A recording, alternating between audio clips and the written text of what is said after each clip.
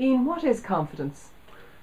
Confidence, if you take the likes of CEOs of companies, athletes who are at the top of their game, people who are in business, especially, for example, people who are in stocks and shares, these are confident people. They have to be confident people because what they're doing is they're facing other people and challenges every single minute of their working life.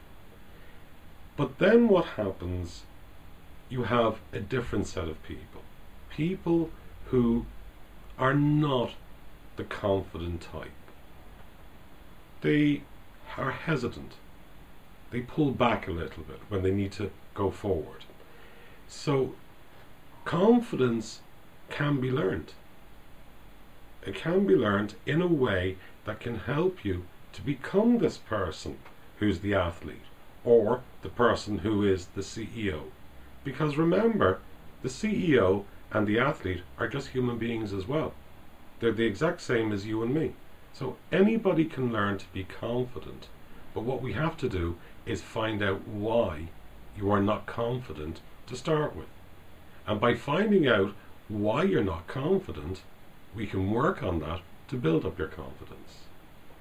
What sort of things in a person would affect their confidence in the first place that you would need to deal with?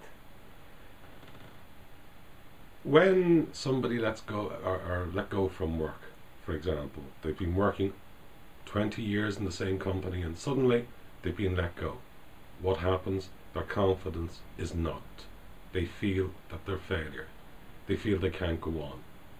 And the other one where confidence comes in, and I'm giving quite extreme measure here, if, for example, a woman is having a baby and say she loses the baby, what happens? Her confidence gets knocked, which is a terrible thing, but yet again it can be overcome.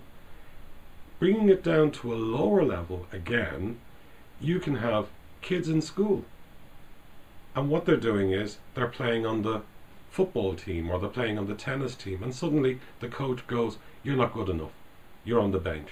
What happens? Their confidence is knocked. And unless something is done about that confidence, that person is going to grow up feeling not being confident. Everybody can change the way that they are. They can become more confident, they can become the CEO, they can become the athlete. All they have to do is find out why or what has caused them not to be confident. So the confident people are people who